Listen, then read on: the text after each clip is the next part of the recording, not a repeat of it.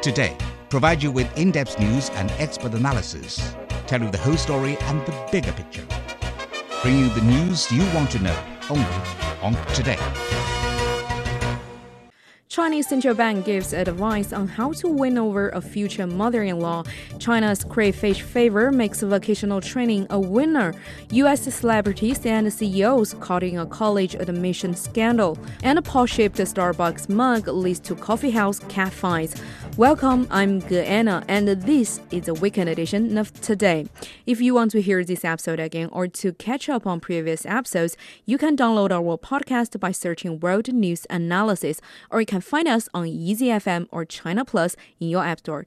Today in the studio, we have Zhao Hai, Research Fellow at the Chinese Academy of Social Sciences, and Ma Ling, CRI's English commentator. Thank you so much for coming in and welcome. Thank you. Make sure you have a clean credit record. China's central bank vice governor suggested Chinese men thinking of popping the question. That's because, according to Mr. Chen, more Chinese mothers are asking for financial details before they give permission for their daughters to get married. Now, future mother-in-law will just say, "Show me your credit record," Chen said on the sidelines of the annual legislative sessions in Beijing recently. He also said this is one example of how People's Bank of China's credit record could be used. The report on credit history and activity was originally meant to be used by banks and other financial institutions to assess a person's ability to repay debt, but its use has been expanded in China as part of its social credit system that also takes into account an individual's or company's conduct, with each of China's 1.4 billion citizens to be given a personal score. The central bank had made it easier for individuals to check their credit record by allowing them to make 2 inquiries for free per day, and a free simplified record will be available for everyone to access online. So, Zhao Hai, how do you view the use of the credit history and activity on social matters, like prove you are a reliable and a responsible husband to your future mother-in-law? Well, first of all, I think to me, this is very troubling on every aspect of this statement. I hope this government official is joking, because if that's the reality, I think this is the wrong way to use social credit or credit system. Because number one, why should mother-in-law be choosing the future son-in-law? Because that should be the job of the couple, and basically it's a job of love. The end result is marriage. In a modern society, I don't want to think about the marriage as an exchange of property. And secondly, if you want to keep somebody honest, particularly if you're looking at the future son-in-law and you want to know about their financial situation, you should directly ask them. If you're asking for them to submit this credit report, that means you don't trust them in the first place. And that's basically a relationship wrecker.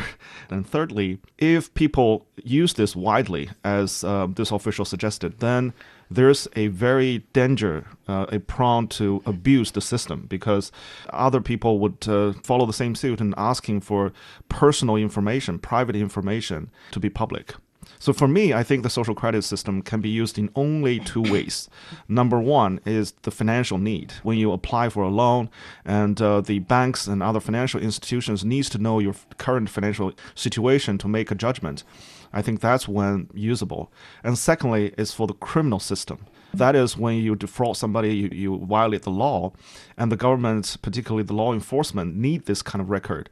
And that's how it could be used. Otherwise, particularly for social use, I really think this system should be kept out of the site. 2 things. The first initial response is very similar to Zhao Hai. I hope he was being humorous, and he was emphasizing how important a credit system to us. So definitely, I don't think the mother-in-law or anyone besides the spouse itself have the right to judge who to marry, and especially using material sort of standard to judge a person's love affairs. That's ridiculous. Love has nothing to do really with how much properties you own and how much money, but definitely, I think all young people should be advised to marry people who are trustworthy. So that's another thing. Whether a person, a lady or a man is trustworthy has everything to do with building up a credit system. How important it is, it's like blood in our body. Without blood, we cannot live, right? In the society, if you are not trustworthy, you have poor credit records, how are you going to work and live? In the UK, years and years ago, when a young lady says that nobody checks on your bus ticket when you hop on the bus, right? And then we can escape without buying, tickets. I was a Chinese girl. I was, no, please don't do this. Because every month or maybe several months, some officers wearing a special sort of Yellow vest come and check randomly. Once if you were caught, then it will be written on your credit record. You are going to face the problem of being kicked out of the country and not welcoming back to continue your study. Do you want this? And she said, Auntie, thank you for telling me that. I thought I can, save money. So I don't have to say more just to tell that credit is so important. That's a very good example. Let's talk about the purpose of the experiment in social management, because it involves a series of rewards and also punishments, like Manling said, that are meant to encourage people to abide by the rules and to promote integrity and trustworthiness in society, and also punish those people who want to make the shortcut. By what you said, Zhao, does it mean it is a bad approach to involve social matters into the social credit system? Yeah. Well, first of all, let's understand this social credit system. There are two parts of it. One is personal, the other one is enterprise, right? Yeah. The most contribution to the decrease of your score is that you're late for your payment, or you have taken out a loan and you didn't pay it back. Basically, your default, like a company. But that should be the problem of the financial system. If they discovered that you have taken out a large amount of loan and you continue trying to take another loan, then they will be very cautious about giving you that amount of money, right? So I think in that personal credit system, it's really the financial institution's responsibility to check and verify. But now I think we have a problem in the society, particularly for the young people. They are having this new idea of borrowing the money, take a loan or mortgage, and then buy some big ticket items first, and to enjoy it. That's okay. But some people tend to borrow more and more money. And the financial institutions have very relaxed standard put on them. So they can go to different financial institutions and take out, for instance, 100,000 from one bank, and then another one, and then another one. Each individual financial institution can only verify once, and they look at their income and say, okay, we can give you 100,000. But if this guy goes to 5 different banks, he can take out 500,000, which he cannot pay back. So that will constitute a huge problem. I think the bank official refers to is this kind of situation when this individual is deeply in debt, but the counterpart has no knowledge about this, and they're in danger of getting married and then being deep in debt. Yeah, I agree. So that's a legitimate concern. However, you cannot just... No, every individual, if I fall in love with a young man, I am going to be responsible for finding out whether he's in debt, he's in trouble. But let's say that there is a dilemma here. I think we are building a comprehensive credit system. It's not just about financial record or the bank loan records. It's like a 占座. Somebody behaved very badly. Other people's seats in, and then these are going to be recorded in the general data of a person, right? But then there is a problem. For example, who is going to use it? If the train station says, okay, you have a bad record here, I'm going to ban you from buying tickets or taking, trains in the future. That is okay. But if any citizen can go to the data bank and then to withdraw the numbers and to name and shame people, that is very dangerous. I'm happy. I'm all for this building up a big data bank of credit for everyone. It's to fix things. It's not for break things.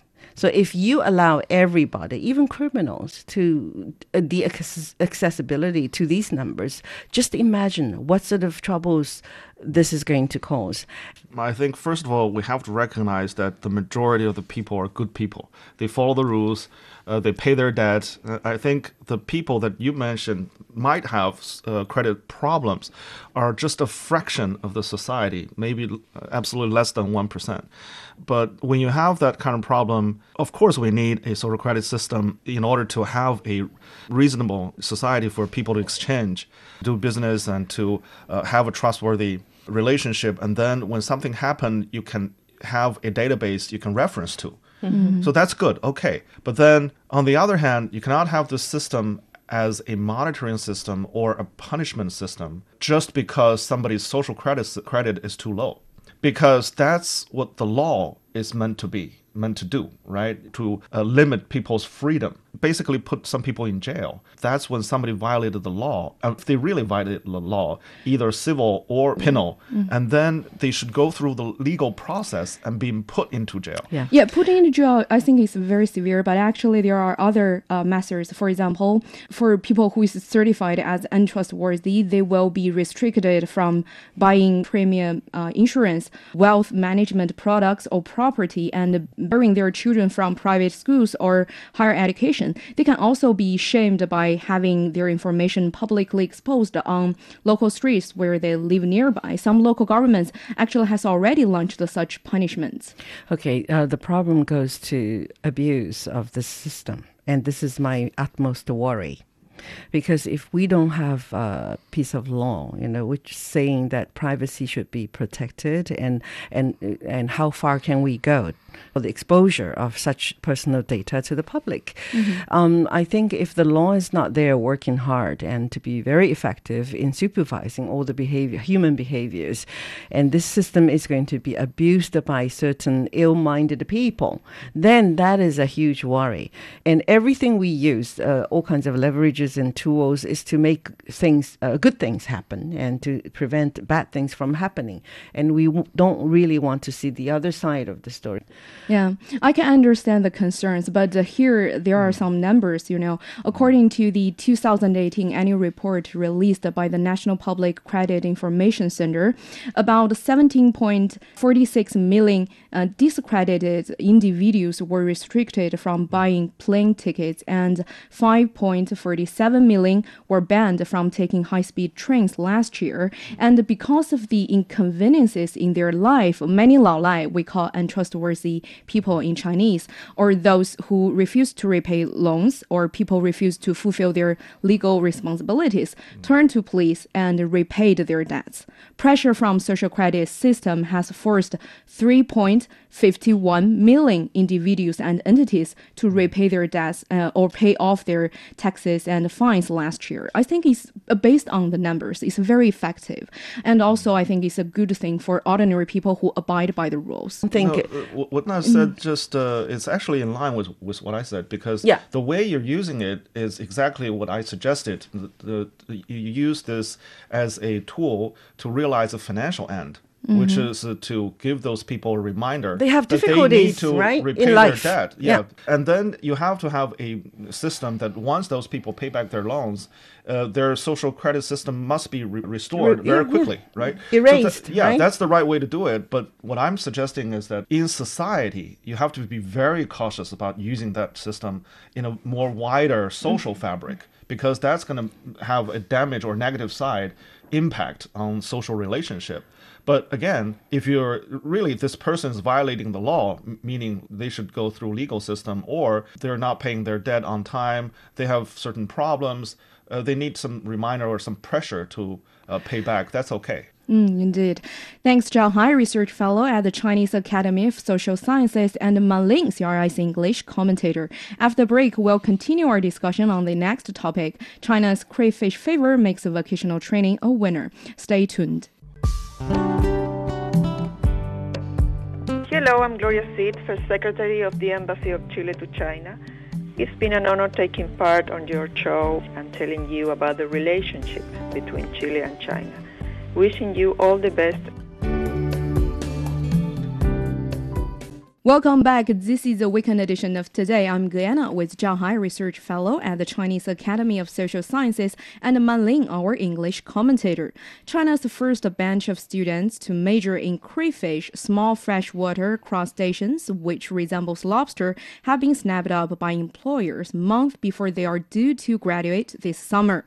While most senior college students are in the middle of job search season, every crayfish specialist preparing to graduate from the 2-year course course run by a vocational college in Hubei province, central China, has already been offered employment and well-paying jobs ahead of the usual on-campus recruiting drive. So, Zhang Hai, what makes them the first batch of students majored in crayfish so popular in China? Because I still remember when the vocational college first launched the major, the country saw it as a joke. Well, I absolutely love this story. I think this is a very good sign that finally this vocational professional education is catching up with the market. Crayfish, among my friends, there are so many people who love to eat crayfish, and there are so many different ways of eating it, right? But then in terms of food industry, they need new standards, and they need to standardize the way to cook, to process, crayfish, because also for seafood and other river, other kind of food, you need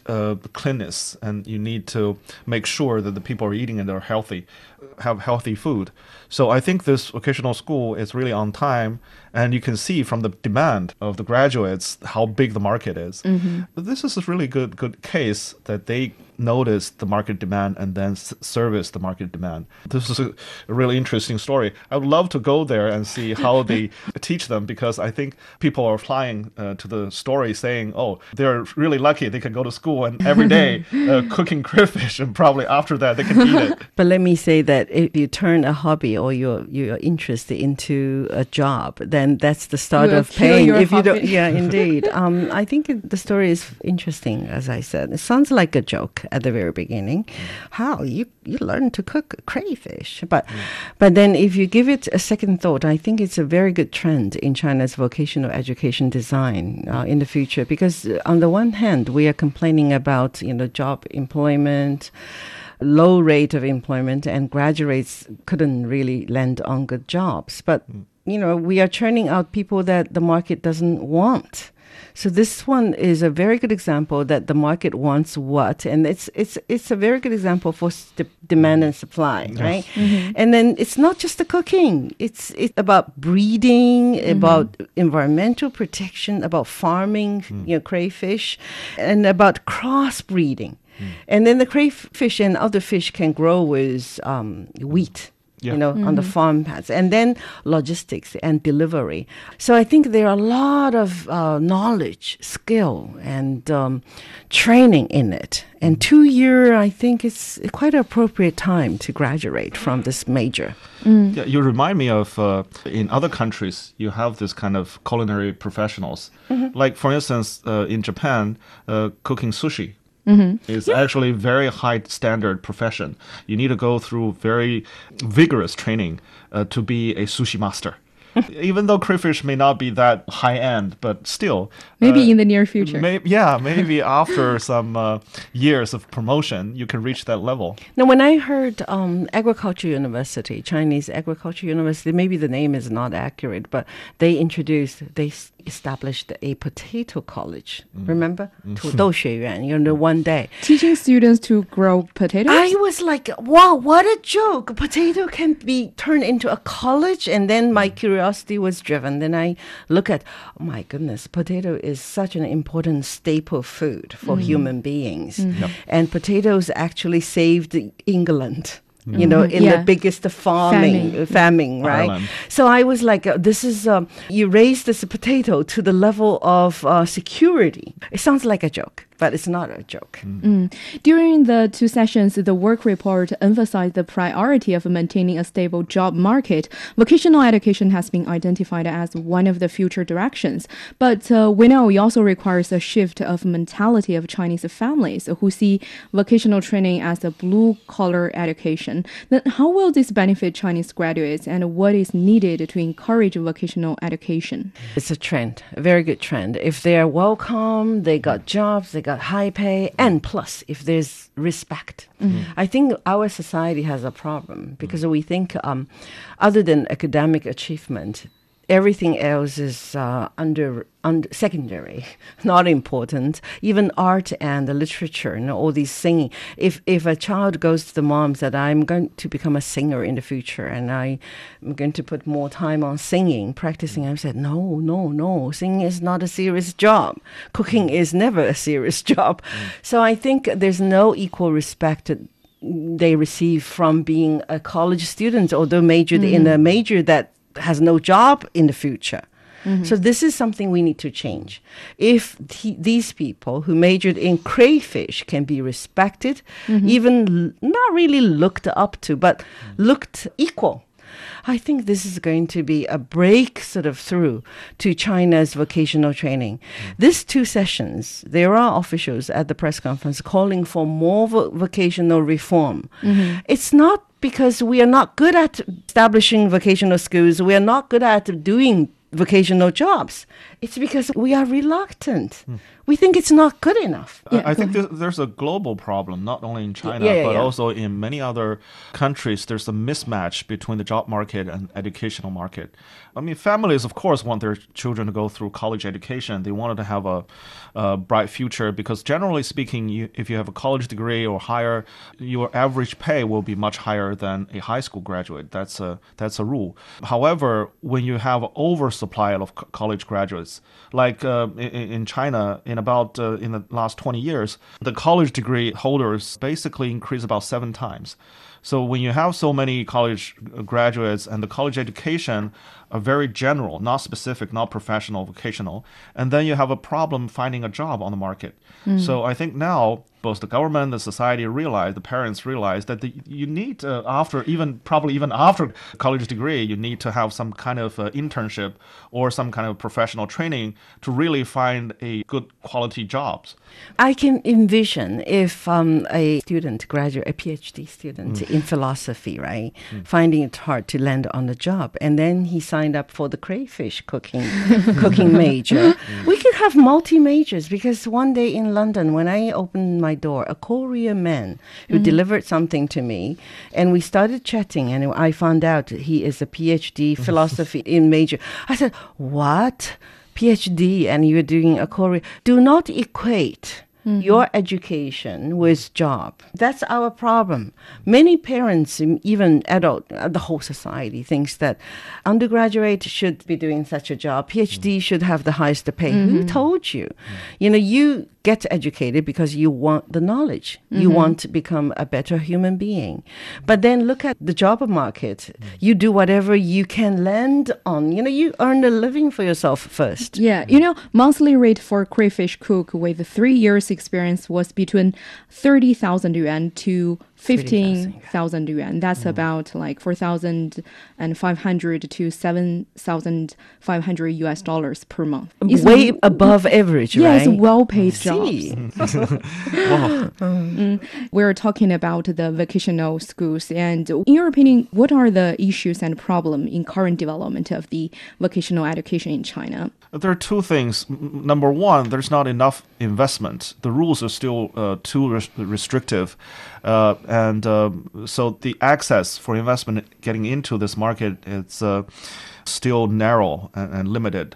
So I think the future, when now the government has started revising the rules and allowing people to invest in and encouraging people to invest in this area, I think the rise of vocational school is really expected for the next 5 to 10 years.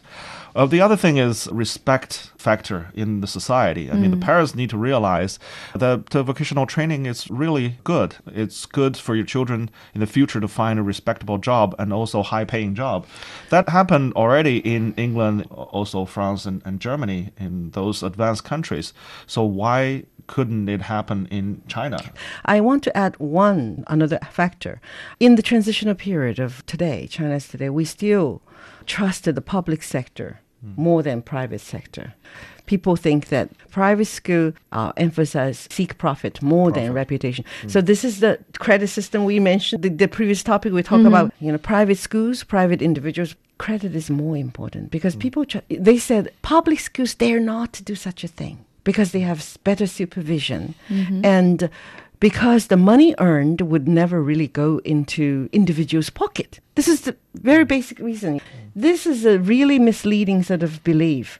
I think private or public, you need to be really careful to safeguard your credit so that people can trust you. Vocational schools has this dilemma too. Well, I think there's also a good case in Shandong. You have Lanxiang, the machine operator school. The most popular, very popular and vocational very school in China. successful. And this crayfish. Now, hopefully this crayfish school will also be good. And I think we need a lot more of these kind of schools to fill in the void and train people for different future jobs. And the other thing is that I think people, many occasions, ignore the fact that actually creativity are coming from those vocational schools instead of the colleges or universities. Because when you really put into a job and you practice and you operate on a daily basis, many inventions are coming out of that process. Theoretical innovations So we should are too rely hard. on doers instead of thinkers. In Germany, why those machines are well made, in many cases, technicians, huh? the small companies and technicians and skilled workers, they're making the improvement. Many cases, like in China in the 1950s and 60s, when you have the big factories and you have skilled workers, a lot of the technical improvements are made up by them. So I think it's important that the government put a lot of attention to these vocational schools, not only training those people to work, but also giving them the opportunity to create, to support. Thanks, Manling, our English commentator and Zhao Hai research fellow at the Chinese Academy of Social Sciences. After the break, U.S. celebrities and CEOs caught in a college admission scandal and a Paw-Shaped Starbucks Mug leads to Coffeehouse Catfights. You're listening now. It's our weekly edition of Today with me, Guyana. Stay tuned. In-depth analysis, valuable insights, expert views, presented by an award-winning team. Today, keeping you well-informed, up-to-date, and ahead of the news. Welcome back to the weekend edition of Today, where we talk about hot topics and intriguing issues online. I'm Guyana, and I'm joined in the studio by Zhao Hai, research fellow at the Chinese Academy of Social Sciences, and Manling, our English commentator. This week, dozens of parents are accused of illegally paying big money to get their children into college.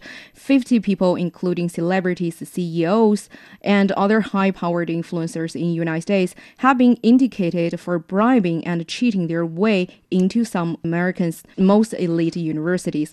Federal prosecutors say it is the largest college admission cheating scheme they've ever uncovered in United States history. The charges range from money laundering to obstruction of justice, and the crimes involve cheating on college admission tests and bribing sports coaches. Numerous schools were targeted, including Georgetown University, Yale University, Stanford University, and the University of Texas, the University of Southern California, and UCLA, among others. So, Zhao Hai, who is the ringleader behind all of this, and how did the scandal surface? Well, the ringleader is called Rick Singer, and the guy is really smart, because out of this operation, he earned about $25 million in total. And his operation is throughout the country in many states. He actually bribed the SAT and ACT exam administrators, also the coaches from those top universities, and trying to change the scores. And also he hired other people to replace and try to take the exam, defraud the university. So this whole operation is really a very sophisticated operation that lasted over 7 years. Wow. And covering a lot of students. This time, the FBI, the Justice Department, actually sued about 33 parents in total. Those people give money ranging from $250,000 to $400,000 to this guy in order to get their children into the elite universities. So I think, on the one hand, this is really a big discovery. But on the other hand, I think American people are not really surprised, because there's a long suspicion that this kind of operation exists, and the rich and powerful and privileged have a way of sending their children to school through unfair practices. This discovery somehow verified people's suspicion. It just surfaced from underneath the water, right? Yeah. Two Chinese sayings came to my mind. I said, 可怜天下父母心. How do you translate that?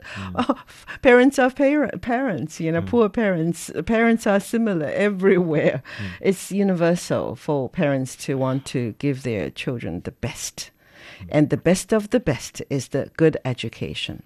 Usually the dilemma lies in, if your kids are really competitive and well educated and, you don't need to go to all those shortcuts to do such an illegal thing sometimes, to bribe people and go to the ringleader. But unfortunately, there's always people who said, hey, because I have money, my children can afford playing all the time without really working hard. And then one day I'm going to buy opportunities for them. This is wrong. And the other is that it's just appalling for the United States, supervision system to allow such a thing to be there for 7 years without discovering it, because we kind of trust it has better restrictions and means and ways to stop people from malpractices. United States separate head of the school from academic commission, board of commissions, who decide who to recruit. The head of the university only is there for the administration. It's just a little bit surprising to me that picture of the United States is not as colorful as I have, I'm surprised as well, because they are the dream schools for millions and millions of students around the world. Names, right? Harvard, Yale, and Princeton University. Precisely because these are the elite schools and everybody wants to get in. They can do better. You can imagine how competitive it is. Yeah, then tell us more about the American college system, how competitive it is for high school students trying to stand out among the rest as they apply to the university. Do they really need such an extreme way to get into a well-known university? Yesterday, I heard one deputy, on air, China, 中国之声, how do you translate that? Voice of China, yes. He said one thing. He said he was talking about Chinese education, and he said there's a famous line that don't lose at the starting line. But he was saying that no, in the future we should be saying don't lose at the finishing line, which I actually agree, because in the United States, I think the finishing line is there unless you meet the requirement of graduation or the competence requirement. You do not graduate and you do not really get the job, because it's a highly competitive society there. For me, that's the wrong view of life. I don't think life. I don't think life is a competition. I think life is a pursuit of your dreams. Yes, and if you see everything in the picture of competition, then you have a win-lose situation. And today's China, we want to promote win-win situation. So back to the question, I think there's a fundamental question is equality versus uniformity. So on the one hand, you want equality, right? You want everybody to be on the equal footing in competition to get into the college. So the college examination, for instance, in China, we have a nationwide college entrance examination.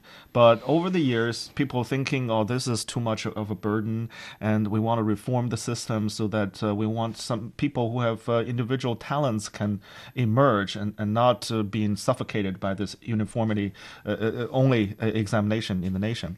However, so there's a westernization in some way of our examination system. We give more room freedom to individual universities. Yes. They can arrange some kind of exams by themselves, and they can go through the student's record and find good spots. Say, okay, we want to recruit this talent. But then in the U.S., it's the reverse. There's no nationwide examination. Each elite university has its own process and standards.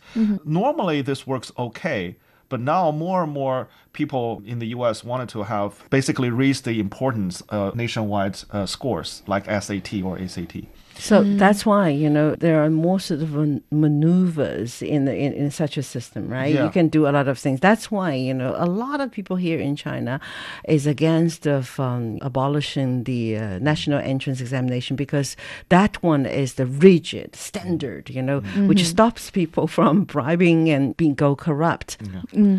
Let's back to the case. One celebrity called Laughlin and her husband, a fashion designer, were accused of paying $500,000 US in bribe. So their two daughters would be designated as recruits for the University of Southern California rowing team, even though they are not a part of the team. But that helped the pair to get into the USC. In China, we call those students with PE specialties or art specialties, right?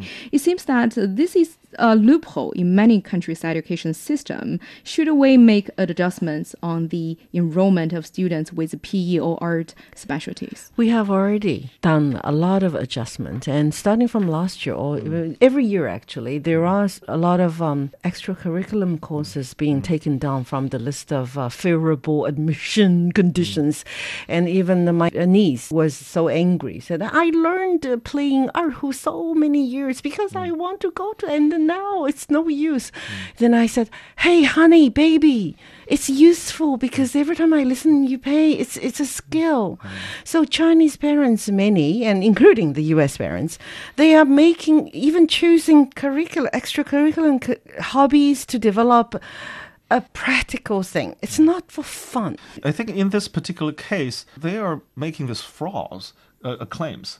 Because in the Chinese case, the PE and artists... They really learn. They have a very strict objective standards. You have to, for instance, if you're a runner, right, you have to race for 100 meters within like 11, 12 seconds. They're real substance. And then you have to acquire that record in a certain provincial or national competition. So that's hard to cheat. And in American case, in particular in this case, they are cheating by like photoshopping, switching faces, and then they bribe the head coach of a rowing or some kind of other basket team or whatever to get in. That means those coaches have individual privileges to take in those students by faking their records. Exactly. So, Zhang Hai, in your opinion, is the United States still the holy land of education in many people's mind after this?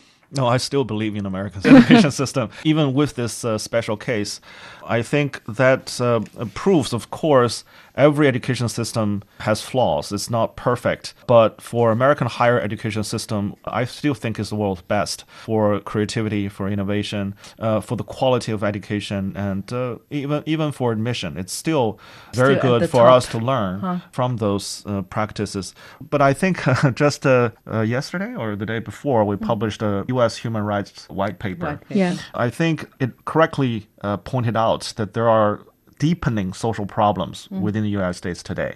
I mean, this is a reflection of what's happening in the U.S., the gap between the rich and poor, this hereditary wealth, including President Trump himself, has inherited a huge sum from his parents. And I think the rich people, particularly those who are not making money by themselves, but inherited those wealth, or tend to abuse and use the wealth in the wrong way. And in many cases, I mean, if you look at the list of the accused in this case, a lot of them are actors or designers or whatever. They probably make easy money, and they don't really care about working hard and go through vigorous academic process to get their degrees. So in many cases, that signifies if the wealth come too easy, and if the people don't care about social norms and follow the rules, there will be consequences. And I'm glad they discovered the scheme and revealed and prosecuted these people. And in my opinion, there's actually no holy land of education on this planet Earth. But for the United States, I think it's an attainable goal for pursuing American dream sort of brand name. Because they believe in American dreams. So a lot of people can do the ladder climbing to the top relatively easier than other countries. One thing impressed me, for example, they have city colleges in the United States, right? And then if you're poor, you can join up. But even for me, 50 or something, even mid-age something, you can just sign up for courses, for example, learn computer. And then for Berkeley, I talked to a Berkeley University recruitment or admission officers. I said, if they want to transfer from the city college, the first 2 years, very cheap. But they have the graduation record, right? They meet, the qualification is there. If some good school universities, recruitment, they would say, we would rather, recruit, or we would give preferences for students coming from, community college. I said, why? Because here in China, it's opposite. We have same cities college, right? They were definitely at the disadvantaged position for being recruited into famous university like Peking University. I said, why? Only one reason is because these kids survived such bad, poor environment and still excelled. They have the ability. Very good point.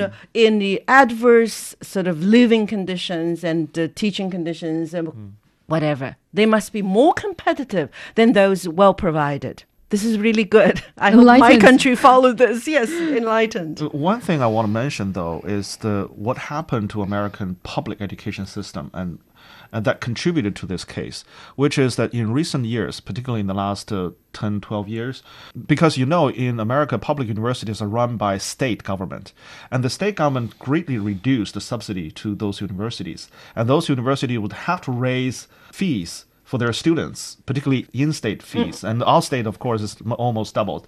So because of the rising cost, it's getting harder and harder for a middle class and particularly poor families to get into those universities, and which increases the chance for the rich and wealth to cheat the system. Thanks, Zhang Hai, research fellow at Chinese Academy of Social Sciences, and Ma Ling, our English commentator. After the break, Chinese customers fight over Starbucks Paw-Shaped Mug. Stay with us.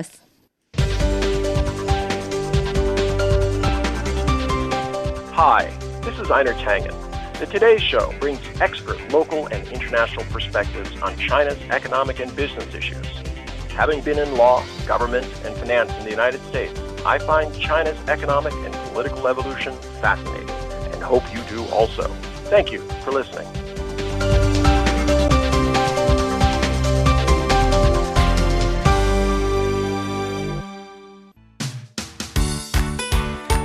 For breaking news and the stories that matter to you, check out our Twitter page and follow us by searching China Plus News. We focus on the Middle Kingdom. Welcome back. You're listening to Today, a news program from a different perspective. I'm Guyana with Zhang Hai, research fellow at the Chinese Academy of Social Sciences, and Ma Ling, our English commentator. Starbucks limited edition cat paw mugs are so cute and hard to find that people in China are literally fighting over them. The cat paw cup was one of the 30 new designs featuring images of dogs and cats that were released by Starbucks. News of the cute cups spread like wildfire on social media days beforehand. When they went on sale, people queued up outside the Starbucks stores before dawn, and many stores sold out the cups in less than one day. The videos shared on social media show people getting into fights over who gets to buy the last cups. Now, people were reselling the mugs online for as much as 1,800 yuan, that's about $270 each, compared to 199 yuan, less than $30 set by Starbucks. It's indeed a steep price, right? Yeah. I did some digging. To be honest, the cup is of low practical value, but what caused the cat paw cup to explode among customers? Why it is so popular, Mali? It's, I think it's cute when I looked at it, and if it's within... It's appealing to women. I know. I love cute little things. That's me. But if it's under 50 kwai, then I can, have one and put it on my desk and look at it and be happy. But then if it's above that value, I don't think it's worth it. I want to say, this reminded me of if you go to the UK, you take the tube, right? There's a voice that mind the gap. Right? And now I want to say mind the obsession. Because I treated myself equally with my kid also. I told her, I said, anything, you love it, okay, it's okay. Love is a very pleasant feeling. But if you start to discover that it's turning into an obsession, mind the obsession. Switch to something else. We need to develop a multi-interest. So if these people are paying 1,800 kwai for such a glass cup, I think that's definitely obsession. That means you have money, but you have nothing else, right, in your life. Can you switch to something else? Yeah, that's a very interesting case. For me, I just think that Starbucks... You don't understand. I really don't understand the obsession. I love cats, and I understand that there are so many cat lovers, because just one thing, you open up any video streaming service, and the top click are always cats all cats kinds of kittens, really lovely, really cute. But I think Starbucks really cracked open a golden vault. Yeah, and because of this, probably next time we'll see some pandas. Right? Hope so. Social media love to use cute animals to attract the people visit their sites. Yeah, I think Starbucks has to thank TikTok because we can't neglect the power of social media, right? If you play TikTok, if something goes viral, other bloggers will follow suit. And TikTok has 200 million more daily active users, according to a recent business report. Some who got the cup even used it for their dog, just to attract viewers. And this kind of behavior spread away. That's one of the many reasons why people they are obsessed with this kind of cup. I think it's Starbucks PR stunt. Don't you think so? Because because actually people are paying this 1,800 to scalpers. It's not to them. They're not earning the money from the cups. Somebody else is earning it. They are just causing a phenomenon and a scene. One thing I have to say that I have been using thermos from Starbucks, the thermo bottles. At least they can guarantee the quality. Yes. And then plus, the design is the thing. So I'm reflecting on where are the Chinese people? Aren't we all love cats, kittens? So can you come up with something cutie, to compete with Starbucks, right? No, we cannot. I'm thinking about the Forbidden City. We have Forbidden City. Yes. The Forbidden City are doing something very cutie, right? I have been buying a lot of notebooks and then stickers, from the Forbidden City. So let's see. If these mug lovers are listening to us, then we can divert their attention to the Forbidden City products. But unfortunately, maybe they're not listening. But I think what Zhanghai has already mentioned is another phenomenon is that the cat economy or cat culture in China, because Japanese economists have coined the term kitonomics, which means that no matter how difficult the economy is, the public will always be enthusiastic about cats and related products. As long as business use cats, they will be able to attract attention, benefit from it, and bring considerable economic benefits of this.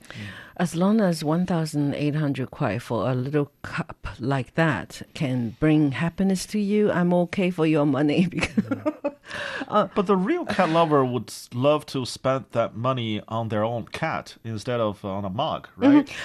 Anything if you're happy, but I want to distinguish from satisfaction from happiness. Because 1,800 kuai you spend and you feel satisfied. That's a nice feeling, but it's not going to last very long. I think if you develop some other hobbies, some to fill in the voids, and maybe love to draw pictures of cats is even better. Don't go into the craziness because there are fightings. Boys fighting for their girlfriends and then violence erupted. I think they are because of that. This is because they are fighting to earn money. They see this as a business opportunity.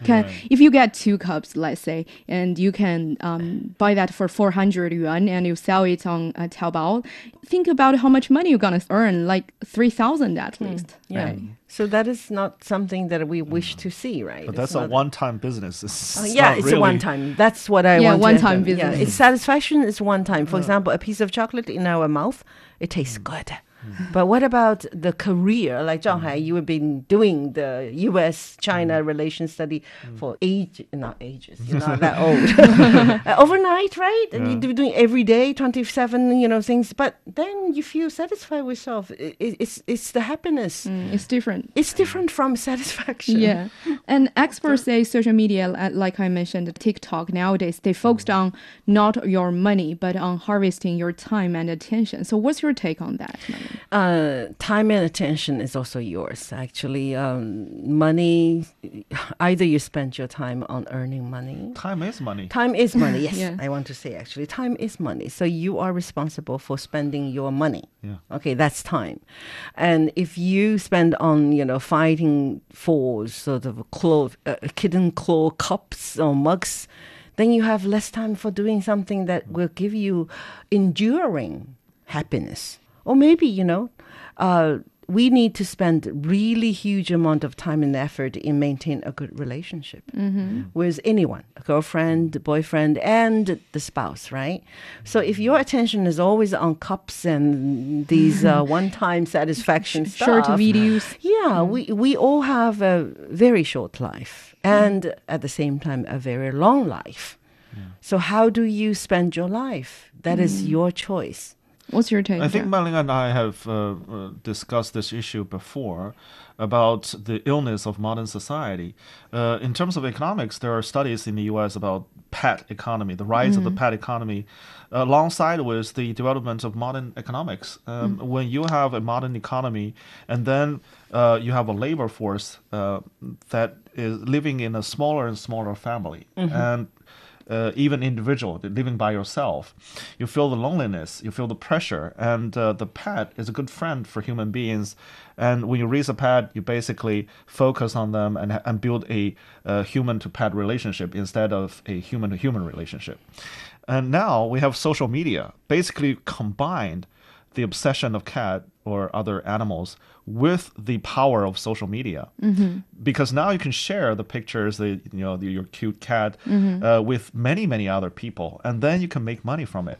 So that's the genius about it, right? You combine this together, and then this will consume a lot of money, as well as a lot of time on other people's watches. I think in the long run, we need to answer one question. What we want. Are you seriously want just this mug? What else do you still want? This is very important. We talked about, the kiosk created by Starbucks. In your opinion, no matter whether it is a selling technique, should Starbucks rethink their strategy in China, or should they reinforce this kind of marketing behaviors in China? I think a lot of business are upgrading themselves because when you have more and more mature modern society, people's focus change from individual material products to cultural significance.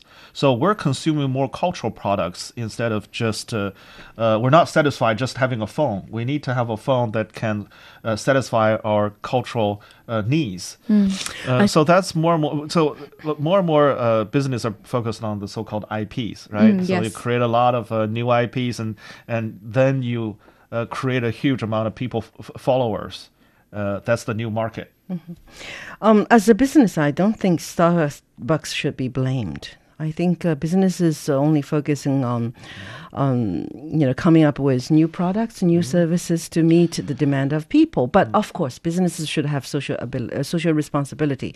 So if Starbucks is socially responsible, I think it should reflect a little bit on why causing disturbances and chaos in the society. What has been wrong, in its way of doing it. But that's the sideline of things. But in the future, in the long run, when I see that the businesses like Forbidden City, Palace Museum, their creative sort of stuff is being produced.